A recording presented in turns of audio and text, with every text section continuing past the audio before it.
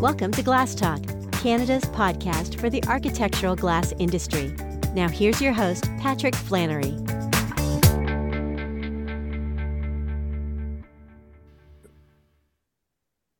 Hey everybody, Pat Flannery coming at you again.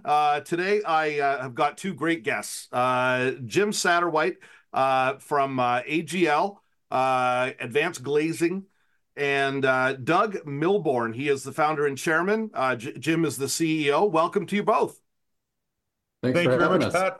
Yeah, it was really, I wanted to talk to you guys because primarily because you're working with aerogel. You were doing an aerogel fill in your SoleraWall product, and I had some great conversations at the trade show here in Toronto recently. It's something I had published about a couple of years ago. Just more a speculative thing, here's aerogel. Does it have uses as an insulating glass material? It's obviously high thermal conductivity or low, very, very low thermal conductivity. It's something we'll get into in a minute.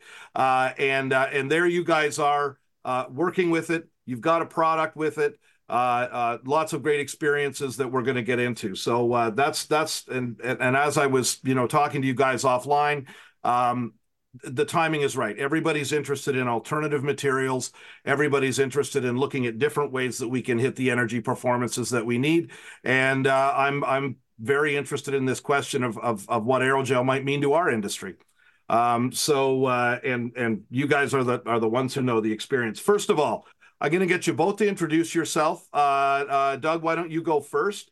Tell us about yourself and your background in the industry and what you're doing these days. Sure.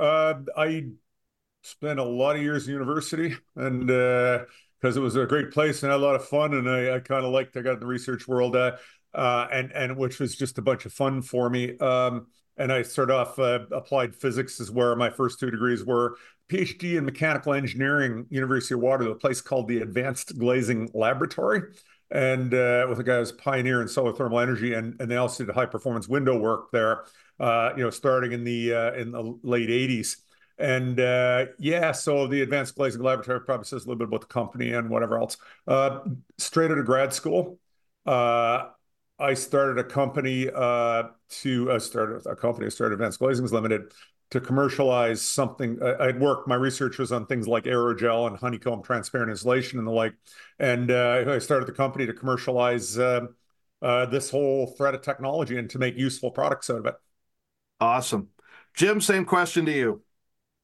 Yeah, no, I've got a little different track than Doug, but we all came together at the right point in our careers. But I'm actually trained in architecture, but decided I wasn't very good at it, and I got involved in materials and construction methods, all on materials that go on the outsides of buildings that bring in light.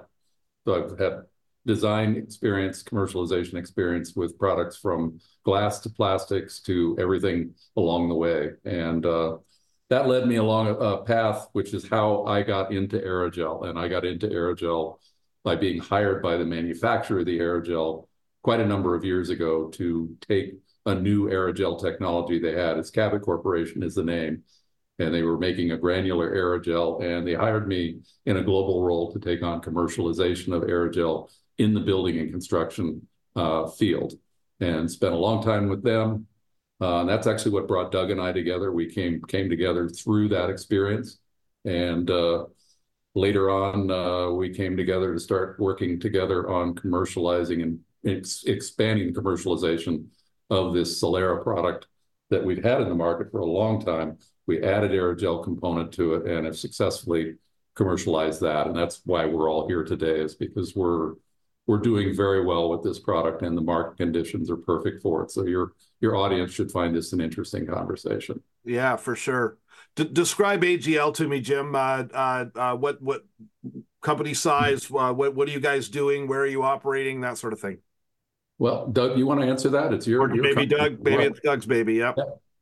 Sure, we're sit here on a snowy day in Sydney, Nova Scotia, Canada. We're a Canadian company, so University of Waterloo roots combined with it's come through in Cabot, and Jim resides in Boston. Anyway, we have our company is we're just under 50 people at this point. And we've been around for, yeah, we started in 96. And we have, I forget the count now, but we got, I think, I'm going to say 3,000 projects up. Oh, yeah, easily. That are, Canada's been a strong market for it. It's a minority share market. I'm going to guess at 30% of our work is in Canada. Then let me say 60% US, we got about 10% global, which is, we're strong in Scandinavia. We got some real marquee projects in the Mid East, and then we're just like just a really smattering of all over, though. Fantastic. And really, and our projects, we're strong in education. It's a bread and butter thing for us. Daylighted schools, the gym, the cafeteria, the atrium, but classroom daylighting is the holy grail. Yeah. So we got that. Sports facilities, Toronto Raptors practice facility is naturally lighted with our product. Museums, we got a lot of real showpiece stuff. Universities are very, very strong for us. And we're just a ton of interest because there's something happening. We'll get to talk about ASHRAE 90.1 building codes, energy efficiency, and we're getting pulled into all kinds of areas right now on the energy thing and desire for natural light, but hugely just trying to meet that building code and insulation and glass. So we're getting pulled into the industrial sector, in some very interesting ways. And yeah. So anyway, I could go on about our different project sectors, but it's yeah. That education piece rang a bell for me because you always used to see the lower pane frosted glass on the schools, right? Because you don't want the kids staring out the windows. Yeah. Well, they're supposed to be listening to the teacher. They still make kids the same way today as they made them then. So. Yeah, that's right. Yeah, nothing has changed, and Yeah. And there's a perfect application for it. That's great. Who wants to describe the SoleraWall product? Give me some details, some specs. What would let's do it like what would an architect want to know about this thing? Doug, you want to run with that one? On SoleraWall, okay. Let me frame it up. So okay, good. We have two parts to it, and I'll let Jim speak to one part. One is Solera. So Solera is they're insulated glass units. We call them TGUs, translucent glass units.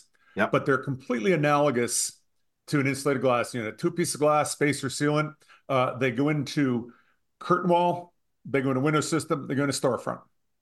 Bunch of different configurations, and they're thicker than normal, and a bunch of ways to adapt into framing. But they're installed totally by ordinary glazers, architects who design just like designing a conventional building, spec in our glass in the openings where it's relevant, and we help people with that whole process, figuring that out. We configure the glass for the project at the right amount of light in there, right amount of insulation, and it installs pure glass supply chain. Exactly the same glazers you got on the product, exactly the same kind of framing manufacturers. Let me flip over to something called SoleraWall. So we have another product. It's our newest variant. So it's a system product. And so what that's all about, and the target was initially, I want to call it sort of a lower end building. We're into downtown building. We're into schools with bread and butter stuff, but with Solera. But also there's a lot of higher end architecture, and it's more about the design than the price of it, because it's well within normal price paradigms. But a lot of higher end architecture. So we said there's a whole category of buildings like the one I'm sitting in, which is it's a tech company head office that I happen to be sitting in today, and they wanted natural lighting. Okay, and it's a very conventional type steel building that's dressed up to be a very elegant looking building. A building you walk in and you go, wow.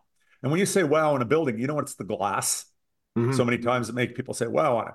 But this building the intention was to build in a budget. So we developed SoleraWall for that sort of application. So what SoleraWall is glass in a panel system that installs directly over primary structure without framing. Yeah. And it's tongue and groove panels. Anybody that knows insulated metal panels, how they go on direct over structure, this is tongue and groove system. In fact, incredibly compatible with insulated metal panels. And it allows you to put on glass, and it's both vision and translucent in it, and to be able to put it on as a system, really, really, really fast build, way less field labor, and to be able to get glass on buildings at an overall system cost, contractor, those installing the glass can earn a good margin, help you get down below that budget squeeze that's on every building, and yet have it elegant, have it the beauty of glass, the liveliness, and all the excitement of glass. That's what SoleraWall is. Okay. So we've got Solera insulating glass, and we've got SoleraWall panel system product. Got it. That was my confusion there. I was only thinking Solera. But both products have the same capability in terms of light engineering. Okay. Engineered light to maximize harvesting of daylight to the interior spaces. And it's a really big point in today's environment where we're competing for wall space with glass and other things, where you're maximizing the illumination potential of the surface area of glass that you can get on a building. And using the aerogel and the SoleraWall method of construction allows you to actually maximize surface area of glass in a way that solves the code dilemma of this window-to-wall ratio compromise. Right. So it's a really big win on several different circuits for solving this conundrum of sustainability and carbon reduction. One question that came to mind when I was hearing Doug talk about Solera is, do you still have to get into all your various glass options, coatings, low E, all of that kind of thing, or is that kind of mooted by having the aerogel fill in there? How does that play into it? Whoever wants to get that one. Well, the number one, the low E is moot point. It doesn't provide any functionality in these materials because low E's function is to try to overcome the downside of a lot of visible light transmittance, which is a high solar heat gain coefficient. Right. So we're always going to be delivering a better solar heat gain coefficient per illumination level than you will get out of clear vision glass. So that goes out the door. But everything else is in play. Coatings, frits, all of those other kinds of exotics that you might put on. Color. Yeah, and let me add into that. So the insulation side of it, and we didn't really articulate this right up front and say, so we'll make the claim, and I think it stands up, best insulating glass in the world. R18 and R25 are the upper end of the insulation ranges we get. Yeah. Okay. So that's the solution. That's how a system, you want to build an all-glass facade. You can build it within all the new energy codes. Like, it's absolutely wonderful. So that's beautiful. That's solved. That's the center of glass. That's the core and center of glass that solves that. The choice of glass, as I say, we're not requiring and not hemmed in by that need to put coatings on to address insulation. So that leaves you this freedom. So now your glass, you pick your glass. Yeah, if you have an aesthetic, you can put a tint on it for an aesthetic. Jim talks about fritting on it. We have some really cool projects. A Wild Builder, the Wilder building in downtown Montreal, high rise, and the architect designed it with a frit pattern that's vines growing up. So individual artistic frit on it with vine pattern that all interlock. Like each pattern is printed, each unit's printed individually. So you look at it and go, oh my God, there's a vine growing up the building in this high rise down in Place des Arts in Montreal. So it gives you that freedom to do what you want, what it looks like. Most of our usage is translucent and a lot of clear glass used with it. And it gives you a sort of Scandinavian minimalist, goes really well with clear anodized framing and meshes with vision glass very, very nicely. And then we got all kinds of people, and it's a minority what we do, step off into the aesthetics and by choosing their glass. The other thing when you're choosing glass, of course, you can, the wonders of glass. I mean, glass is such a versatile material. We do Dade County projects. Great. We have designs that we can do, use the right lamy inside it. We get the overhead by using lamy, tempered where required. So choice of glass, everything else in the industry stands in it. What I'm really interested in is, you mentioned R18, R25. Center of glass is possible. What would that translate to in terms of a U value? Oh, that would be the best is a U.04. Right. Wow. 0.04. Okay. Yep. So half of what they're calling for in the 2030 codes. So that's very, very low. That would compare how, Jim, with vacuum insulated glass. It's going to be on a similar par with vacuum insulated glass, but it's going to be at a fraction of the cost. Yeah, right. Right, exactly. And when you compare that, the other thing is a little bit of apples and oranges on it too, right? And one of the things in our experience for, over the years, and people, now there's this push to use it just based on energy. And the main reason people used it before was to get the light right in buildings. Mm-hmm. And what we've learned very, very well through thousands of projects is that when you use too much glass in a building, you get glare problems and you get overheating problems. Right. Along comes blinds, and commercial blinds, good blinds are very expensive.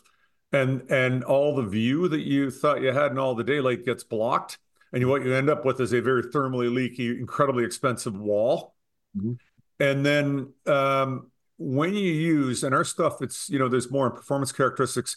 We got that R value, and it's superlative in R value, but it's also superlative in its ability to take light and of any angle of incidence on the outside of it and bring it in with consistent direction. And what it does really, really well is it takes, direct beam sunlight and it spreads it out over as wide an angle range as you can. So it minimizes, if you look at that surface, it minimizes the glare on that surface. It projects soft, gentle, natural light throughout the space. And then, but you need view in most buildings too. Like, we get buildings like factories where you don't put view, but most of what we do has view. But as I said, if you put too much view in, the blinds go down and you don't have any view. But if you put the right amount of view in and you balance it with Solera, then what happens is this backlighting. The problem with vision glass, if you can see through it, glare sunlight comes through. That's the physics. You're stuck with that. But that glare sunlight's a problem if it comes into a dark environment. But when you've backlighted that environment with a soft, gentle, spread out light, the glare it's a ratio. It's the ratio between the dark spots in your field of vision and the bright spots. Yeah. So what it allows you to do is it tempers that glare problem hugely. You'll always have glare, but you get it below where it's a problem. So you can get all kinds of vision. And you can frame up all the beautiful views, architecture that you want, use your vision glass, and then when you backfill the light, you can run. I'm sitting in an office here, the one I have, I got translucent up above, I got vision glass below, and I don't have blinds, and I don't need blinds. So right. It's beautiful, and that understanding, and you go, this blessing, the world is taking this stuff up by storm right now because of energy code, and we're getting attention for it, but then people are going, oh, wow. I can actually make a way better building. I can deal with privacy and glare and get natural lighting benefits that don't just happen when you put vision glass in there. So this is just great for the world of glass in that sense.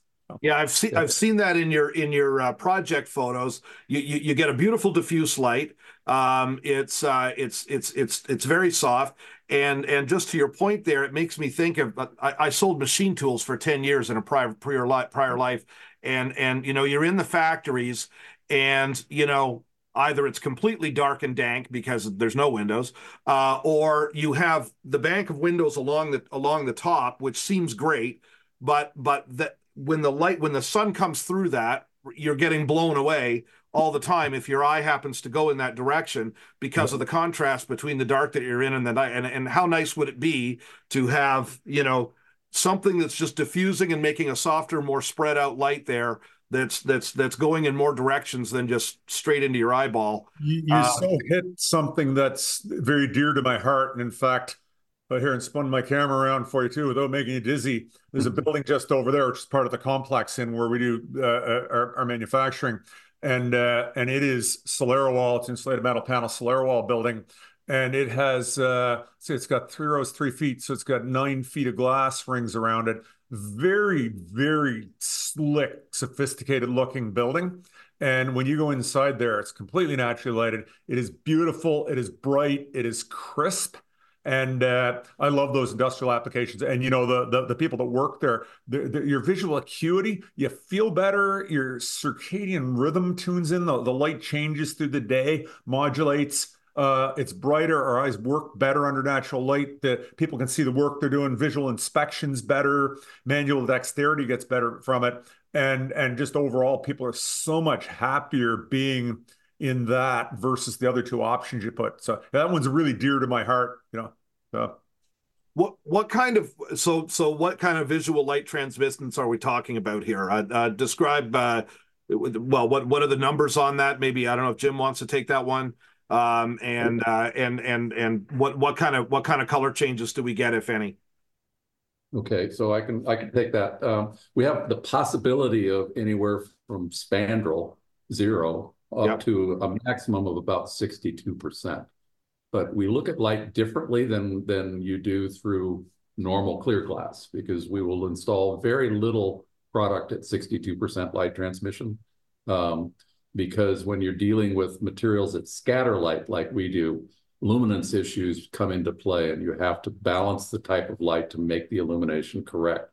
But that's part of what makes what Doug was describing, I think, was a perfect way of describing how this is good for the glass industry. And from an illumination standpoint, it allows you to actually use room brightening by using this diffuse cloud of light to increase ambient lighting in the space to drop contrast potential, preserve views, and because they're energy efficient, competing for wall space and keeping more glass on the buildings, doing a better illumination job, creating better buildings, and actually, honestly, stealing money from room darkening pools of money for window blinds, using those to keep the glass on the building and make better spaces.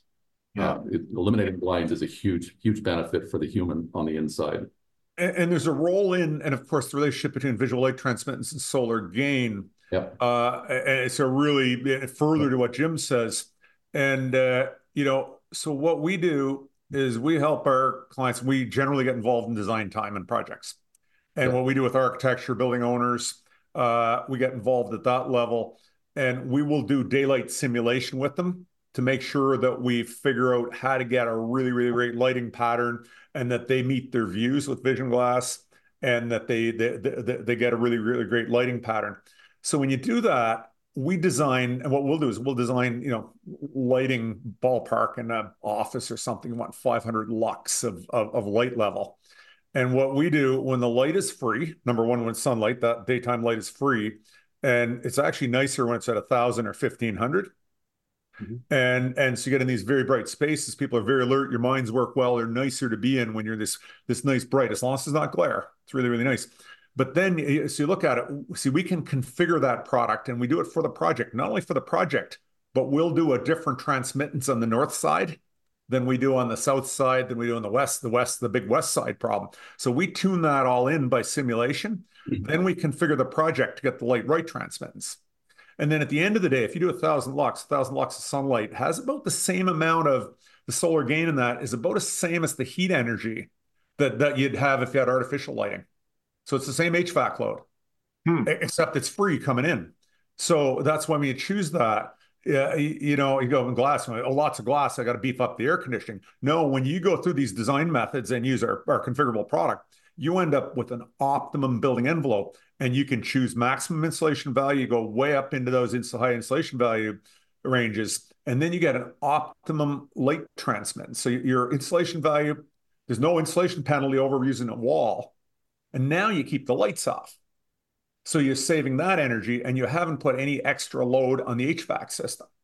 And if you've dropped down your use of vision glass and trade off Solera, the glass industry hasn't lost any glass. In fact, we can gain glass versus that, and gain framing and installation. And yet our whole energy picture, every part of the energy picture has improved on that. And the interior quality of the space, it's obviously improved over a dark box, over a Walmart or something like that. But it's also improved over an all glass building, which we're struggling from the glare in. So key, because I don't know how many conferences I've sat in now over the last few years with the tightening and the tightening of the energy ratings, and wanting the panels more and more insulating. And every manufacturer that I talk to turns around after those presentations and goes, yeah, but what about the heat gain? I've made this thing so there's no heat getting out or getting in, but I mean the sun is still beaming through this, and the answer always is you have to configure it and understand what you're doing as far as your orientation, and you've got to have the building designed properly, and have the right windows in the right place. So it sounds like you've got that capability. I assume by changing the formulation of the actual fill? Yeah, we have a number of tricks that we do when we manufacture it. There are light diffusing non-woven glass fiber elements in it that work along with the aerogel, and there's also a honeycomb structure that stabilizes the aerogel by playing around with that, and by playing around, and you play around with the glass. Of course, if you use a tinted glass, it'll affect that. But let me throw one more thing in here for you, Pat. That's an interesting thing. As you try to configure that, and you can do that to some extent with vision glass, but if you tried to do this in an all glass facade, and you with that evil west face afternoon overheating, right? Yeah. And you try to darken it down, you get this problem that's referred to as permanent November. And right, and when you're sitting inside a building with darkly tinted glass, you look outside, the world looks gloomy out there. And we don't necessarily think about it. When you're in one of those buildings and you walk outside, wow, it's like actually a bright day out here. Air conditioned, dark. You feel like you're in winter. You get that gray. It's almost a gray light that you get out of it. Yeah, exactly. So you fix that if you do that tuning. Again, our formula that we promote for design: put your vision where you want vision. Realize you got to limit it. If not, you got a glare problem. And so, and optimize that vision glass. Use a glass that the view is going to be good, that you see the right stuff, but also that you don't turn it into November, winter solstice all year round, right? So you get that, and then people sense what the outdoors is in the season. You're tuned into the season, you're tuned into the world. And then the rest of it, get your light, fix your glare problem, and maintain your insulation. You're the equivalent to your 70%, 30% window wall ratio just by using an all glass system. When you do this, you got insulation nailed and you got your light nailed, and it's truly optimum. And it's optimum by the numbers, it's optimum by the science, it's optimum by the math. But when you walk into these buildings, people go, "Wow, this just feel like, what's so nice about this building?" And you go, "Well, I put the glass up and the solar gain's right," and you go into all that. But it just makes a building that feels great, looks great, and with the right design. It's about the architecture, right? Yeah. It's about picking the right balance of system. The rest of your glass system has to be put in right. We need framing that works with that, meets the insulation paradigms, and looks good and everything else. But you can create some just stunning buildings. We have projects that people just, you don't have to know it's a day-lighted building. And, the other thing, green, we have a car dealership, a car company that's done a whole series of dealerships. And this translucence is the basis for it. And that design, and you walk in there and people go, "Wow, this is really, really nice. It just feels nice in here." And it does its stuff. It sells cars, which is what they're there to do. But it also, say it's a green building, you can have whatever you want locked up, heat pumping equipment in the basement and air handling and whatever else. And it doesn't feel green necessarily. But when you walk in a daylighted building, it's like you might as well put up a billboard that says, "We are green. This is green. Good for the humans. Good for the environment." And you feel it. You don't have to tell people that. It just feels like that. Oh. Speaking of colors, how much control do you have over the color of the light coming through? Is there always some tint to it, or is it just like clear but diffused? Jim? Clear but diffuse. Okay. Most all of what we install is going to have a color rendering index of north of 96. Okay. So it's near perfect, absolutely perfect lighting. And you can put low iron on there and tweak it up even a little higher if you want. Yeah, but you won't notice it. It's so good anyway. Yep. Awesome. Structurally, I was telling you guys about my intensive research on Wikipedia into aerogel. And there was some mention there that obviously it's stiffer than gas. Is there some structural benefit to the fill? No structural benefit to the aerogel at all. The aerogel form that we use, it's a granular aerogel. It's dry granulars, and they're from a size of about 1 millimeter to 3.5 millimeters, and there's a blend of those. And it's used in an infill inside of the honeycomb. that Doug was talking about. We make the honeycomb. It was originally intended to stop convection in the thicker units that we made, which it does do that very effectively, but it also makes perfect housing for this granular aerogel because of the interior flutes in the honeycomb provide the perfect environment to take this granular material and compact it in these, encase it in there with a glass veil on both sides. And it's basically a rigid board of aerogel and honeycomb. And okay, because I was picturing the like the foam that you see, and I thought, oh, they've just, it's basically full of foam. No. But no, you have so you have a honeycomb matrix in there that's right. that's holding in the aerogel grains. Correct. And okay. That makes sense. What are your dimensional capabilities there, Jim? Can you go as big as you want? Can you get different widths? Do you have to play with different cavity sizes for different applications? That's a loaded question. You're asking a lot of questions there. Sorry. Just take them all. Doug, I can see you winding up there. I'm just laughing at it because, we'll all kind of say different things. So here's the reality. Standard size minimum glass unit you'd ever make up to 5 foot by 12 foot's our standard inside. Yeah. And we laughed at the architectural world.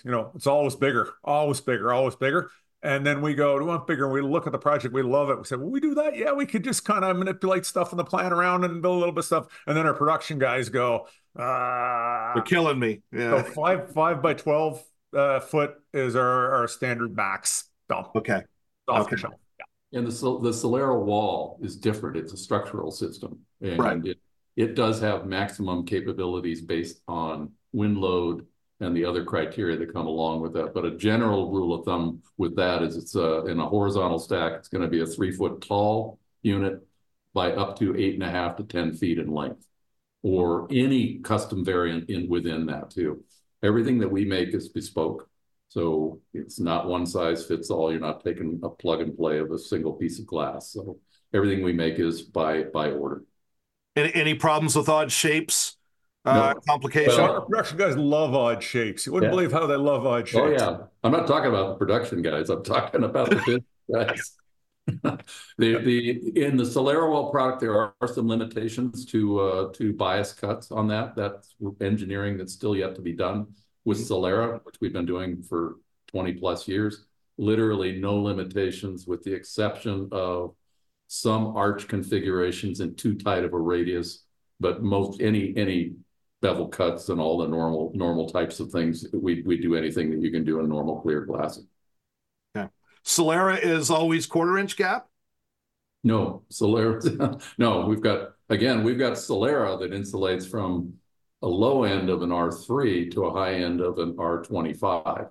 Yeah. And various different thicknesses in between that. So, oh, I see it. So the thickness changes depending. Thickness changes, but we also have methods by the construct that allow us to manipulate the thicker units to install inside of a standard curtain wall with an offset spacer that actually gets captured in the normal rabbet connection. And it's used always in combination with clear vision glass. We're using really thick units in the same installation with clear vision glass side by side to get the benefit of the view and the illumination, and also to manipulate the overall system U value. As per Jim's looking behind Jim there in his background in our video conference. Yeah, that behind me is a combination. That's a combination of clear R3, normal IGU in a curtain wall with our R18 Solera panel used in that same curtain wall. It's a good example of how these two materials work together to solve this window to wall problem that's going on. Yeah. Because in this particular project, it's interesting because this was designed first off with an all clear glass facade. Wouldn't meet the LEED requirements that they had to be from a thermal standpoint. And also it wouldn't meet the owner's daylighting requirements because they would have had to put Meco shades on that entire curtain wall, and the owner wanted daylight. So we engaged with the architect, and the thought was, we can't go to all glass on this, but we want to preserve the lighting and the views, but we have to meet the energy code too. So the first thing was we have to strategically designate that we're going to target our views where we need views. So we have to, that's what Doug was saying earlier, you've got to think about using views where you need them. Everywhere else represents a possibility to improve thermal value and or improve actual daylighting percentage. If you took what we did with translucent here and used high performance spandrel in that to get your energy performance where you needed it to get to, you eliminated the daylighting benefits that were needed and you increased the contrast percentage next to the vision glass to where you were going to still have to put meco shades on the vision glass. But using the two together allowed them to meet the energy performance, keep the daylighting benefit. And a good thing too, and it's a good thing for the glass industry, is that allowed us to do an all glass facade at about $500,000 less money for the owner than he would have had he just put up a glass facade with meco shades on it. So it's a really nice blending of performance, both from a thermal standpoint, daylighting standpoint, and first cost standpoint. And Jim, you're being very pragmatic. And then, and then, there's other considerations like what it looks like in the neighborhood and the nighttime look, the daytime look. And if you had spandrel over that or wall, it makes it a very dull neighborhood. And when you come by the building, that's Barrie, Ontario, you're looking at behind you there. And that building is beautiful. The lights are on at night. It's stunning. And there's this subtle aesthetic difference. When you have translucent in your curtain wall, the curtain wall glows. And if not, vision glass is transparent. You don't see it. It's essentially invisible at night. What you see is the interior of the building. And the combination, the interplay of the two of them can really, really create some beautiful aesthetics and like new and exciting. And I say rescuousness, ASHRAE 90.1, I'm all for the building codes. I'm all for energy codes. But it can end up maybe a little Soviet style in the architecture when you get back to that 30-70. This lets us stay in the modern world and in the 2020s, right? No. Yeah, we've certainly had our battles over the window wall ratios, and that's why I like to have as many alternative material conversations on the table as possible, because that's how we're gonna slither around in between all of this stuff. The other thing I was thinking about, Jim, when you were talking was the retrofit possibilities must be pretty good, because you'll have your old building there with monolithic clear all over the place. You've got to do something about your energy performance. Is that doable? Is that a good application for Solera and SoleraWall? Yeah, actually, we do quite a lot of retrofit work, and that's under attack as well. So in a normal system, if they can accept a 1-inch system or 1-inch glass unit in it, our best thermal performance in a 1-inch system is an R5, which is substantially higher than anything they would be retrofitting out of the unit, and it's also better than anything that they could commercially buy and put into that opening. So it's a net boost to it. Let me throw in one other thing in retrofit, and we're actually got a thriving little sideline in this. There's an awful lot of buildings that have been built putting, polyester translucent panels in the hotel category, right? And they're short lifetime plastic. Yeah, and the short lifetime, right? And then this whole single-use plastic thing, with color change and having a retrofit every, you get to 2 decades and it's got to go. And we are, we're functionally compatible, we're thickness compatible with that, but all of a sudden it goes over to the glass industry. And if you want visual, sometimes, that whole world got developed, New England factory building, old textile mill retrofits is where that, that crisscross pattern came about. Well, we can do that with frit. And then all of a sudden you get something, but it's elegant. It's got a gloss. It's got the texture, the organic texture underneath from the non-woven fiberglass.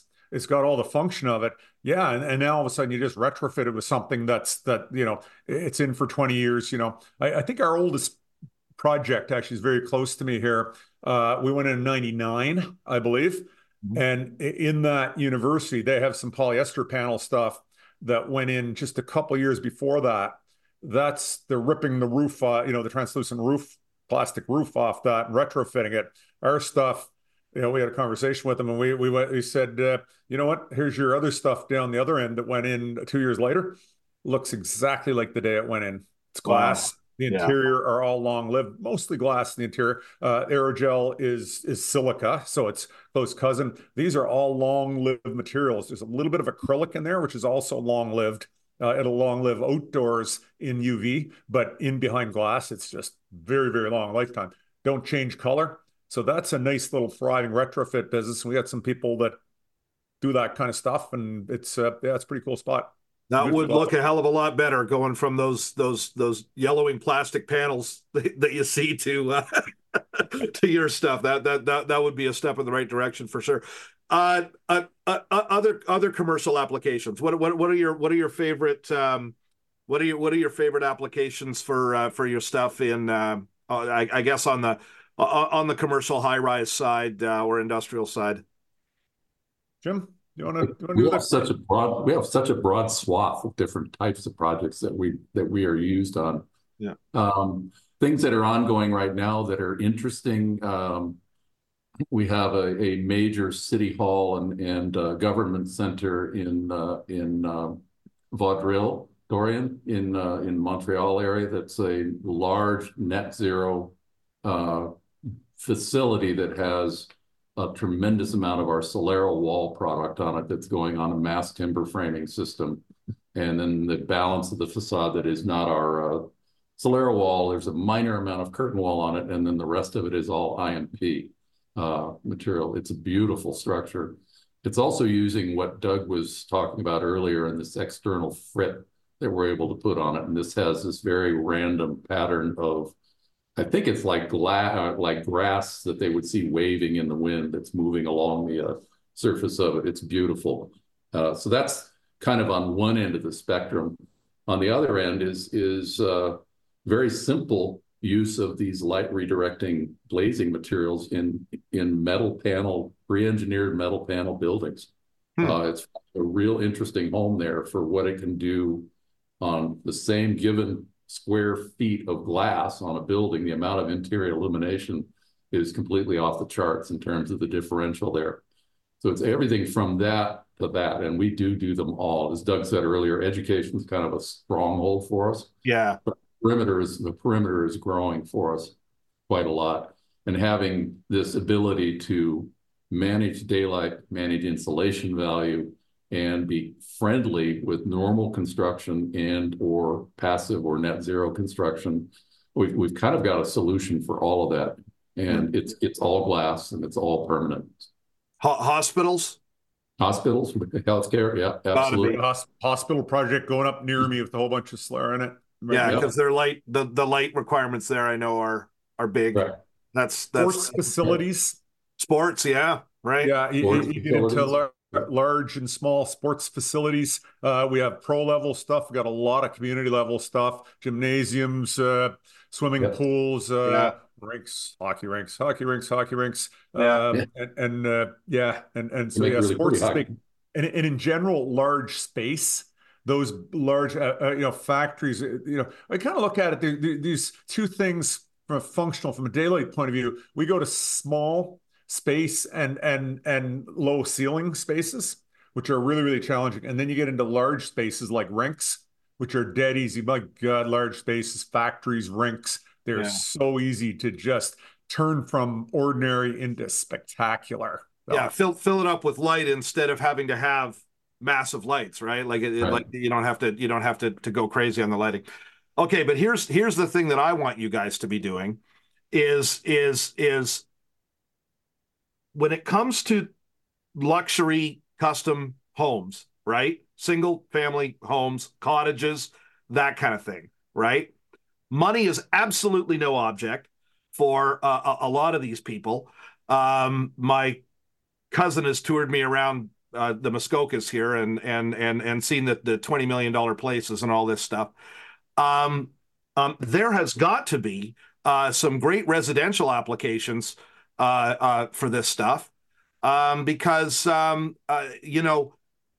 lot of times those builders are very conscious on the environmental side. That can be one of their primary things. So they want the great energy performance.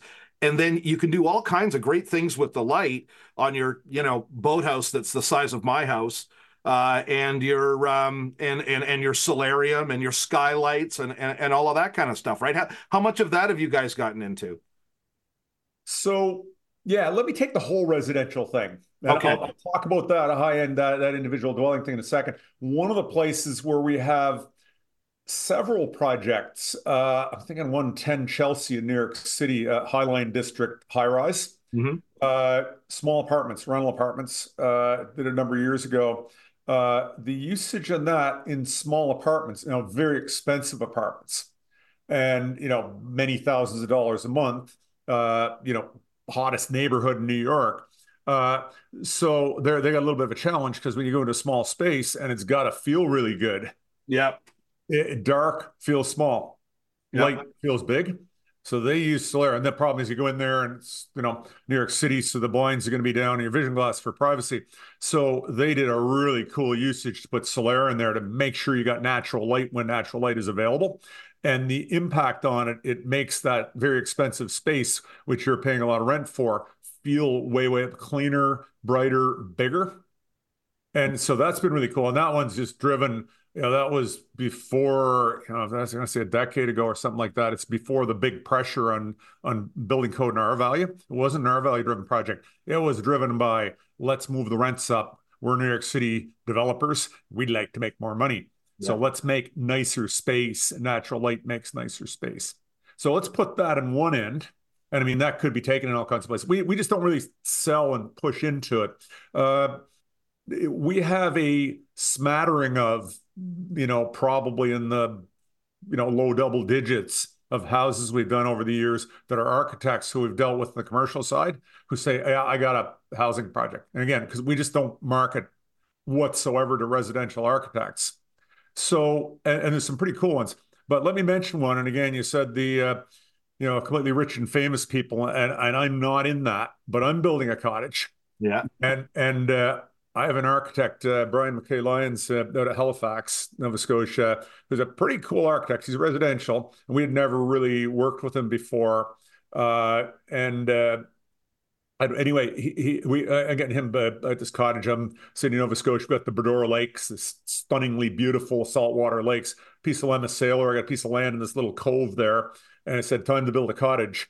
And anyway, we do this commercial, stuff, and we build buildings like the one Jim is virtually sitting in there behind you. And I've really fallen in love with them and certain style of architecture. So we're building a place, and it's not huge. It'd be 2,500 square feet or something like that. But it's going to be one of the more interesting buildings on the lake, if not on the East Coast. And it's commercial architecture mixed with stuff like, it's going to be a blend. It's going to be, heavy steel framing, SoleraWall, and daylighted, vision glass up to about 7 feet for these incredible views, and then 2-story with the, an atrium. It's built into the hillside. Yeah. And but it's on the east end. It looks west, and a beautiful lake view, and our southwest breeze comes there to cool the place. And on the east, it's got this high end that pops up above the slope of the hill that'll catch east light in the morning. So the place will glow from east light in the morning. Comes around the south end, will have lots of light coming in. Then you come in that afternoon, and we got the proper solar control so that west where the view is, and we got all that translucent up there, and it'll control the light in it.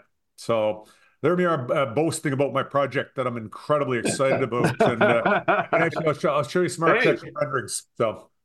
Yeah, no, that's what I'm talking about, right? It just seems to me like there's options there for architects on Absolutely. a build. Actually, interestingly, anecdotally, Doug, you don't even know about this today, but an order hit the books today for a residential project in North Dakota that we've been working on for quite a while. It's a 40,000 square foot private residence. Oh! Interior basketball court, interior gymnasium, all kinds of things in it. It's got quite a lot of Solera on it in pultruded fiberglass framing systems from Marvin Windows. And that was with, again, a high-end residential architect working on that. So it happens. And it happens more often than not when you've got active spaces in a house. It's a great application for us. And a lot of the work that we've done in Scandinavia has been residential related applications. And lighting is so critical to people in Scandinavia because they get so little of it part of the year. They clamor for it for every bit of foot candle of natural light that they can get. So when you think about those spaces, those residential spaces, we all think of a house, we go sunroom, and oh, beautiful. I actually have a very nice sunroom in my very conventional, 2-story city house, and we spend a lot of time sitting in there. But when you build all glass spaces, especially if it starts to get a glass roof on it, the sun goes down on a cold evening. That lack of R value makes it uncomfortable. And when the sun comes up in the day, the solar gain makes it uncomfortable. You use SoleraWhite on that, interplay your views. You get this space that just, there's this like intrinsic light. You have to experience it to really fully get it. I can roundabout wave my hands and everything else. But when you walk in there, it's got this incredibly special feel to it. It feels like you're outdoors, but it's comfortable. And it's just got all this, you get the right amount of everything. We go indoors to get out of the sun, right? And to get out of the cold. And then if you don't have proper insulation value and proper light diffusion or protection from glare, the space just doesn't work. And so that's what's happened in these houses is some architects get it, they talk to a client, and then they build a space and they go, oh wow, this is just amazing to be in. So. I think that I think that is something that I want everyone out there to think about a little bit, because that there's something. Oh, one question that came to mind was how fast can you make this stuff? Like if you got some big mass production order, can you do that?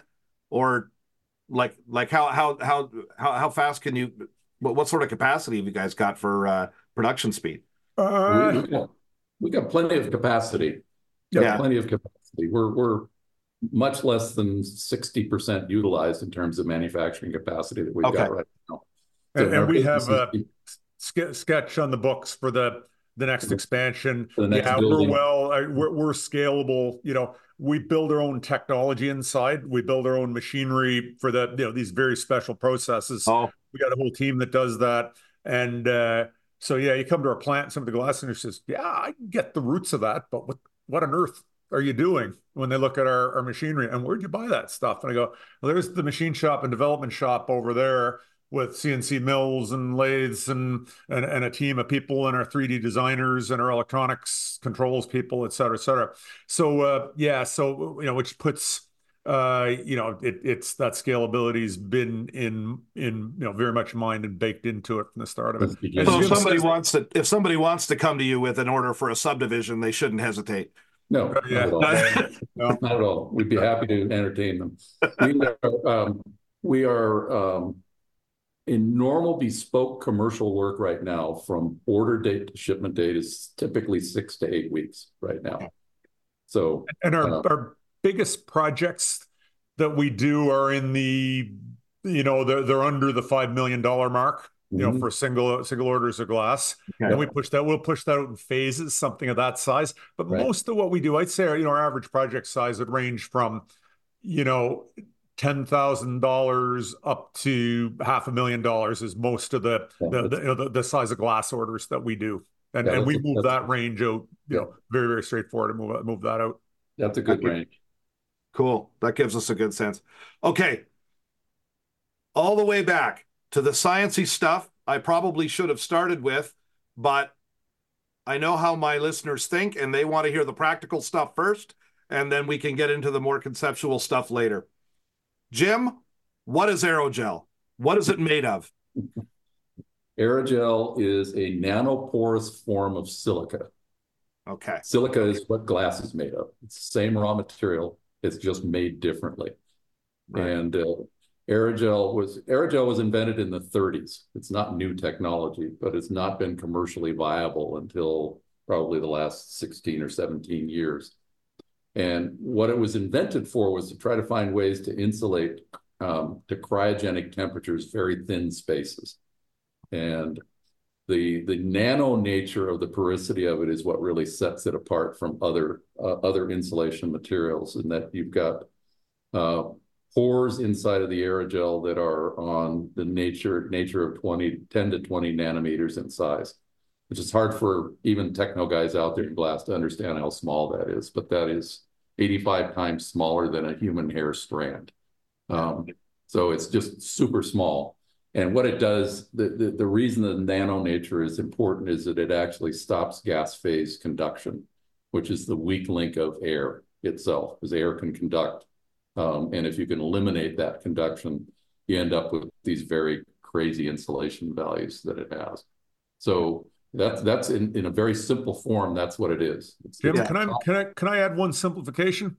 Yep. Is it going to make it complex or more? No. If somebody wants to think about what aerogel is, and number one, it's silica, it's sand. So you think glass is mostly sand, so it's SiO2 is what it is.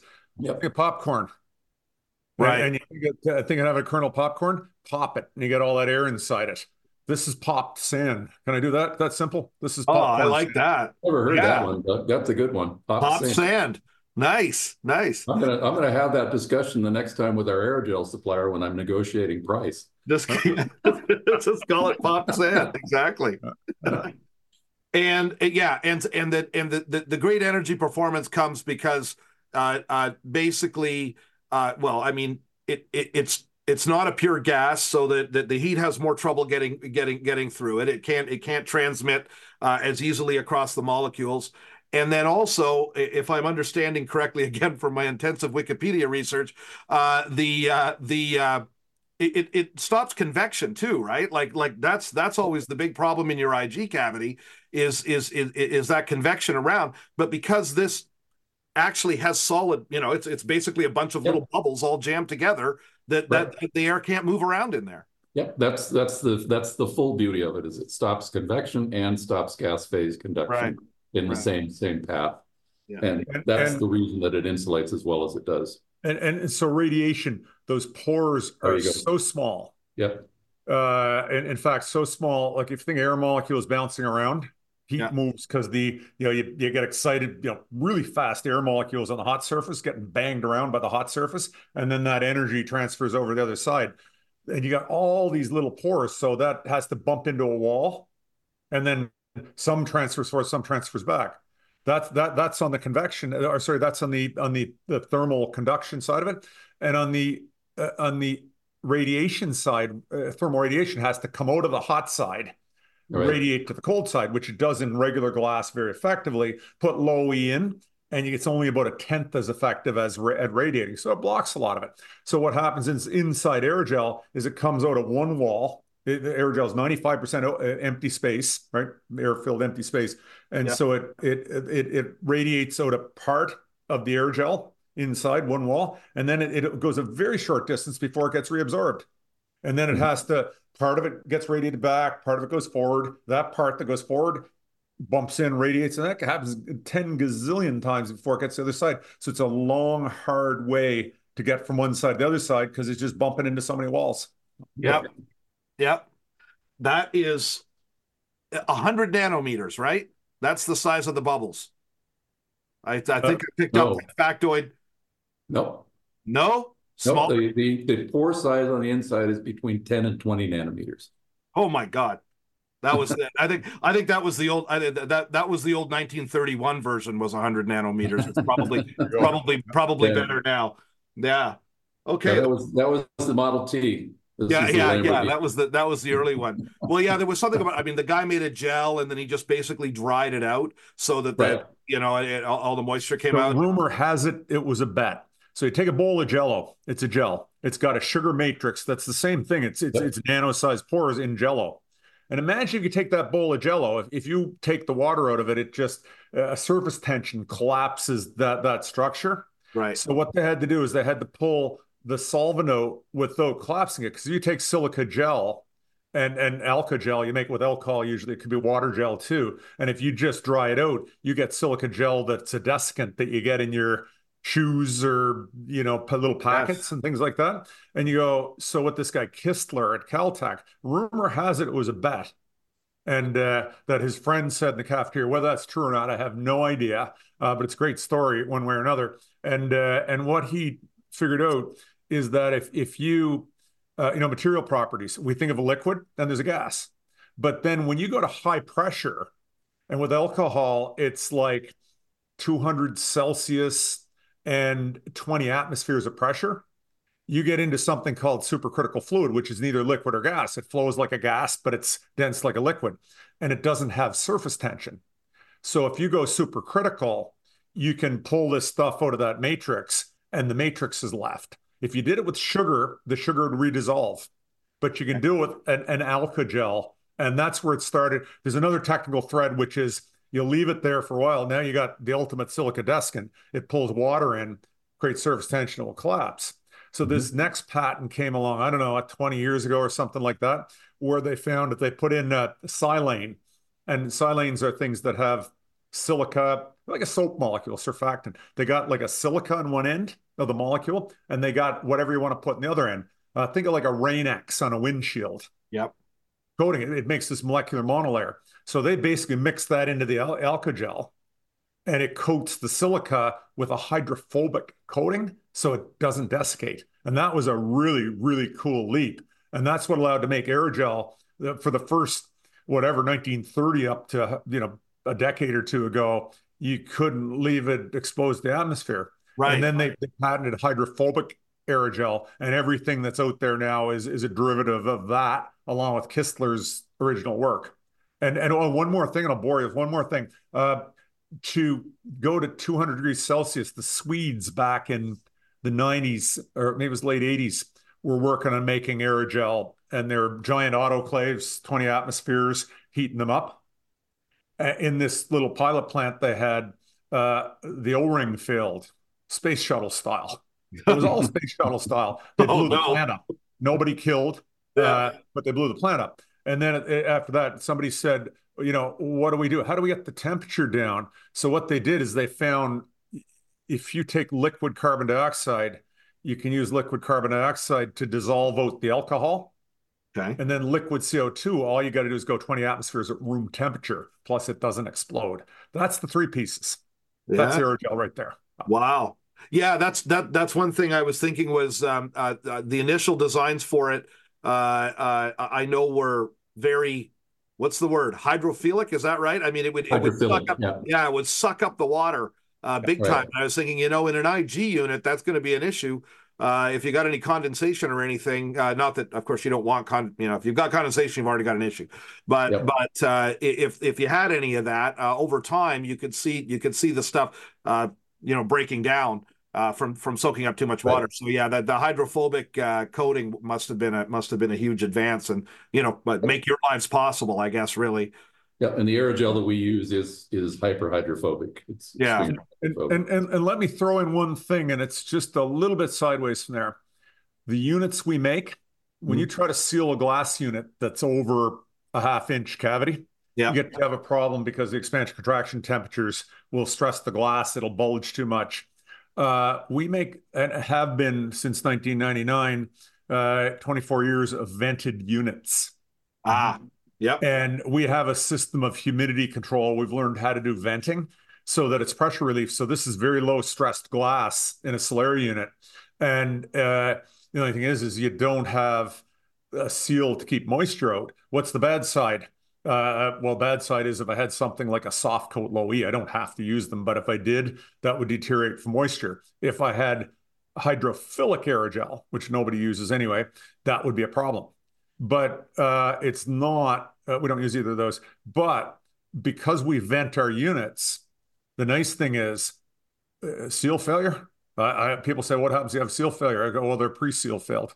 Oh, we've already done the seal failure for you. So it makes them pre-failed, extremely robust. And we've done a lot of work on the front end of that to design. There's some subtleties in how you have to design it. And if you do it, we actually, the experiments we did, you can take a Solera unit, take a syringe, and we could inject water, go put in, I don't know, whatever amount of water you want. And you do that with the humidity sensor inside there, and the humidity sensor goes up. You can kind of see, it's translucent, so you don't really see the condensation, but you can see the humidity go up. And then as you temperature cycle it, by the time you temperature cycle it 100 times, spat it all out, self-healing. Wow. Yeah. Yeah. It just evaporates. Yeah. Yeah. It Huh. cycles in and out, dry, but breathes in drier air than it breathes out. So. No problem. By the way, I'm assuming with temperature, high temperatures on the aerogel itself. Like I'm thinking about some of these, windows can get pretty hot, especially if you've got a black frame, or you have somebody put reflective blinds behind them. Which that was a funny one I saw at a conference recently. They actually melted their vinyl frames. Any differences in performance there? No, not with the silica aerogel. No. Yeah. Let me tell you where the if is. It's stabilized through an acrylic. Okay. And the acrylic's good to, it's about 90 degrees Celsius working temperature. Okay. And we take care when we design the systems and we model. We do all our therm modeling. We use therm for part of it. We got our own computer models that we use, and we look at the glass we have. The challenge is when you become very, very highly insulating. Aerogel absorbs just a little bit of the sunlight. Yeah. And then you can end up with a hot surface temperature, which is never hot enough to cause our acrylic problem. The aerogel is good to 700 Celsius, so it's not the aerogel, as Jim said. So Jim's bang on to that. And so what can happen is potentially it's never happened to us, but we're just aware it can happen when you get an R25 stack and you start absorbing just a little bit of sunlight and you start off at, like some of these things, the temperatures can get up pretty high around that. And when you do that, you start off at the high temperature and you absorb a little in the middle, that temperature in the middle rises.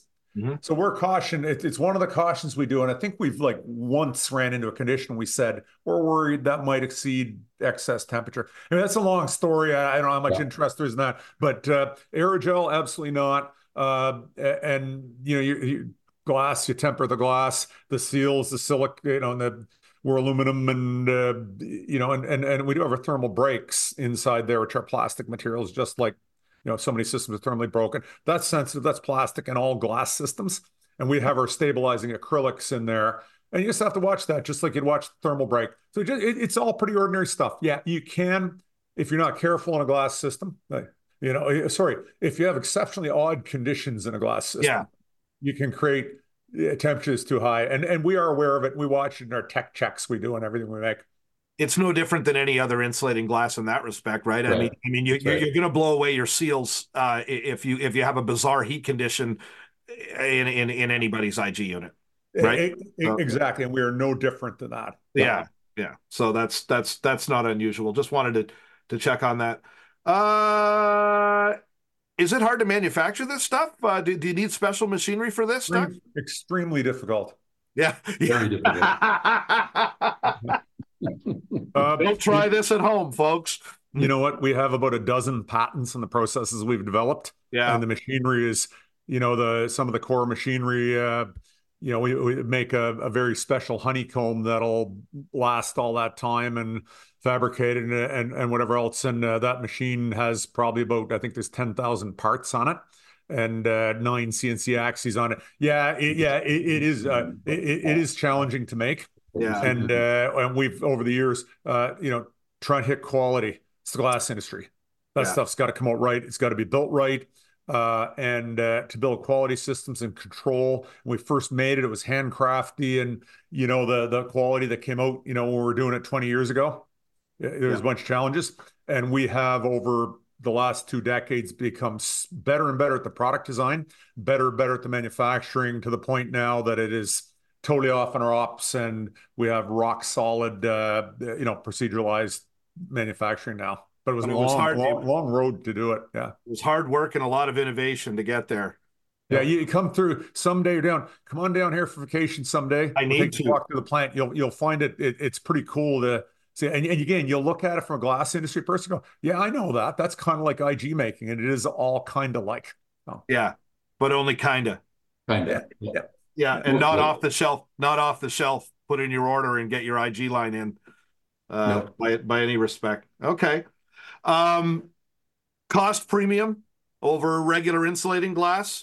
Roughly, what are we talking about? Way less than a Mecco shade. Yeah. Okay. Okay. dramatically less. And the question comes on how much insulation value, because aerogel is still a very expensive material. Yeah. And very expensive. I say that because I got to pay the bills for it, I guess. Relative to Jim, can you do? I mean, it's one of those things that's custom configured. Jim, if you did clear glass, what would go from R3 per square foot up to, let's get to an R18 maybe, or Well, I think the right way to look at that, let me just diverge from that a little bit, is if you get in the low end of the performance that we have, the R3 to the R5 versus a normal IG, you're going to have a premium of anywhere from about 16 to 20%.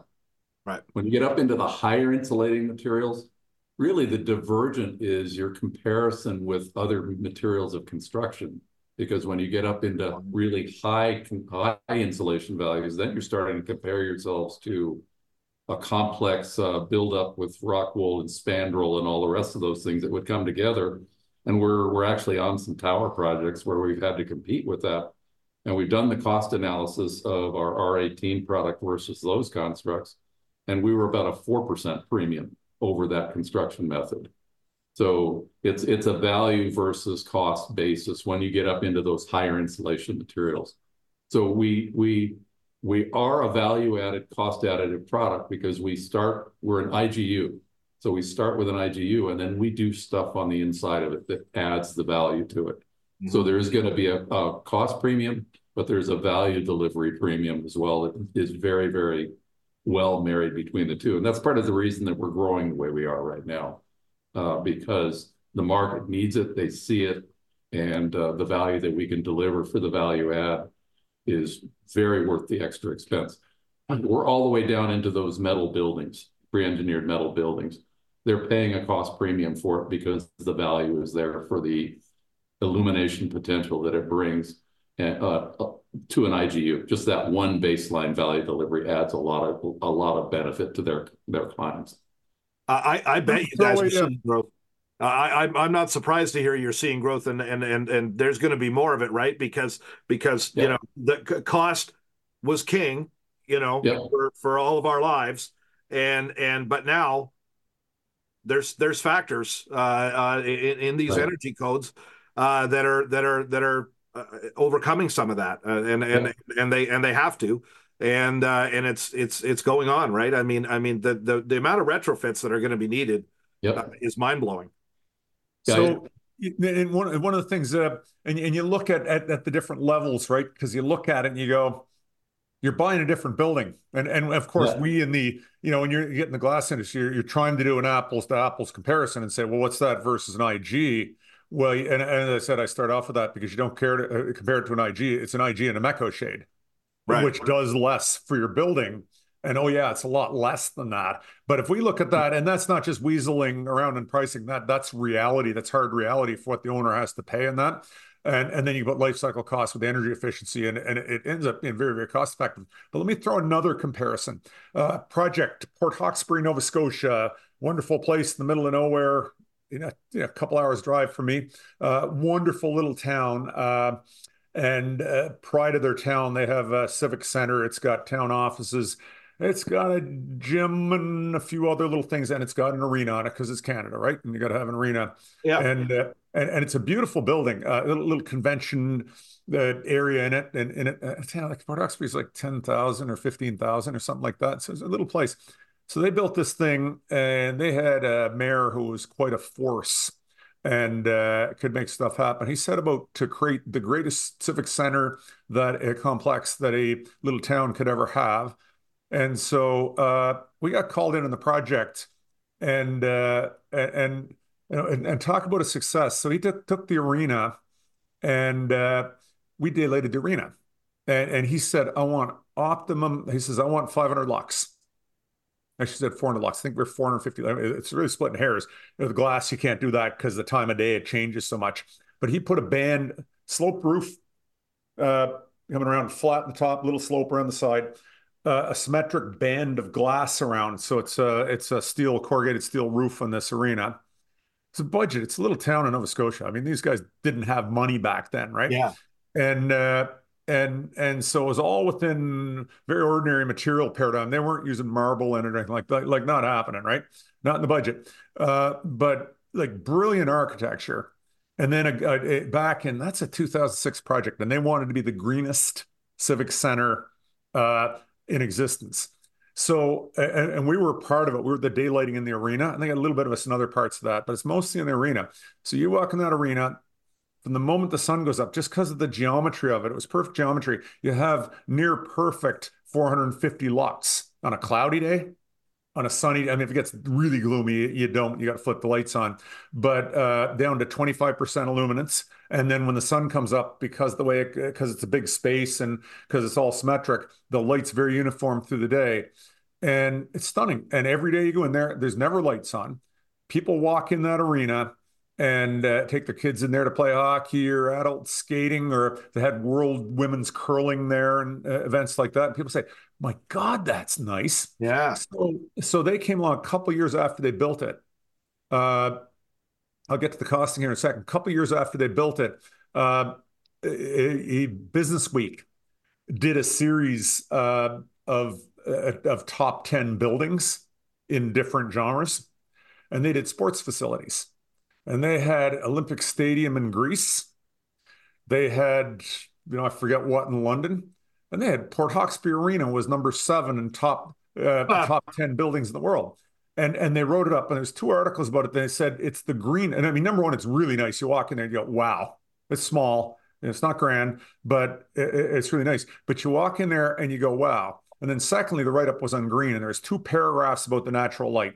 The last paragraph was about a company in Calgary that did heat pumping geothermal under the parking lot into the Civic Center in the wintertime, out of the Civic Center into the parking lot, and out of the rink. And they saved more energy in that. But again, it's green and you don't see it. So that got them top 10 sports facilities in the world. So last part of this, we calculated the price premium on it. This is 2006. Everything was different, and I'm going to ballpark it. And back then, and again, this brilliance of the architect, the constraints that the town had, was about $150 a square foot for that arena, we calculated. Wow. Per square foot of floor area. I mean, today you couldn't build couldn't build a doghouse for that today, but things have changed that much. But, and they had some shared walls, interior walls, which reduced their cost. It wasn't all exterior perimeter. And we looked at that. And if you looked at the cost per unit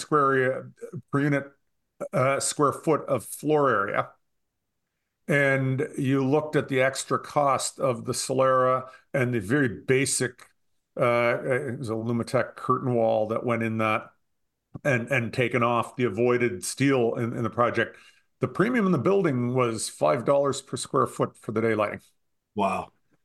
And which is the noise. On the day it was bid, if contractors are feeling a little more flush with work, it would have been $20 a square foot extra, right? They just went in a real low, got great contractor pricing, had really intelligent use of materials that looked good architecturally, but were incredibly basic commodity. That's a whole style, right? My cottage building is going to be built in that sort of design style.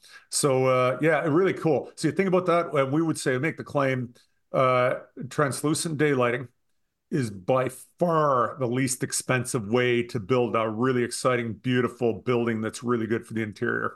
Yeah. So, and I'll make that superlative statement, and I will back that up. So. Now that said, the Holy Grail is getting this aerogel 100% transparent and being able to do vision glass with an aerogel fill. Yeah. Any chance of that ever happening? Not before you're retired. Okay. There's a lot of work that's been going. That's been the Holy Grail forever to try to get that to happen. And there's a lot of work going on. There's a lot of work going on in Asia. A lot of work going on actually down here close to where I am at MIT. A lot of really smart people working on it, and some good innovation going. But in order to make it water clear, to make it absolutely clear like glass, you have to get absolute precise control of pore size, and it has to be less than 10 nanometers in size to get it. And the only way that you can make a product like that is to use the old manufacturing process of supercritical drying. of the aerogel, which makes it really difficult to manufacture, very difficult to get any kind of size to a slab of the aerogel itself, which is market limiting for it. And it also is incredibly delicate. It's very friable. And you think about putting something that delicate inside of an IGU with wind pressures, machinery handling, transit, and all the rest of that. Yeah. They still have not solved that part of the issue. There's a lot of work going on, but it's not going to happen in the near future. It's probably not going to happen. Vacuum IGU will probably be commercial at a reasonable scale before water clear aerogel IGUs will be. Okay. That's my comment on that. Okay. Yeah, that makes sense. Yeah, that's good to know. I never know where the state of the technology is. So that's Right. good that's a good update for sure. Guys, I'm getting mindful of your time here. There was a couple of more questions, but we've been going long, and that's great. It's been a great discussion. I'll hit quickly because the thing everyone's talking about is embodied carbon. The governments are going to be asking for reporting on that. Have you guys done EPDs, LCAs, all that kind of thing? They're in process right now. And the EPD is in process with the aerogel manufacturer with this subcritical drying process that they're using as opposed to supercritical and other aerogel manufacturing. The embodied carbon numbers should be on the low side, but we can't make a definitive statement until we have those documents put together. Yeah. I'm going to say there with the triple glazing. Right. Most of it's the glass on both sides. The aerogel is probably lots less than the third glazing. So it's not going to be anything dramatically different than that. That's probably a good comparison, Doug. Yep. Yeah, I think exactly. I mean, putting a layer of aerogel in there versus putting a third layer of glass, the glass is going to be worse. The glass would be worse than the aerogel. That's far right. worse because the heat we have to do for glass. Yep. So, and the shipping and everything else. Yeah, exactly. Good. Guys, Jim Satterwhite, Doug Milburn, top guys at Advanced Glazing Limited. What a great discussion. Thank you for all of your information, really, about this process and about this product. I think it's very interesting for everybody in the glass industry to understand what can be done with these aerogel products and what sort of application you can do and how great the translucent lighting can be and what an important addition that's going to be, I think, to a lot of our designs going forward because of all the challenges and changes that we're facing right now with the retrofits and the energy codes and the health and the daylighting requirements and all of that stuff. And you guys have done a great job of outlining all of that for us. And your company and your product is fascinating. And congratulations on being such an innovative glass product manufacturer in Canada, which makes me very excited because we don't get enough of that. So thanks, Pat. I really appreciate that. You know what? My wife says I talk too much, and you're actually listening to me here, so you're making me feel really good. Well, that's what you want in a podcast, of somebody who's going to talk and not stop. So that's and where do you go but Sydney, Nova Scotia for that, right? So that's there you go. Absolutely. All right.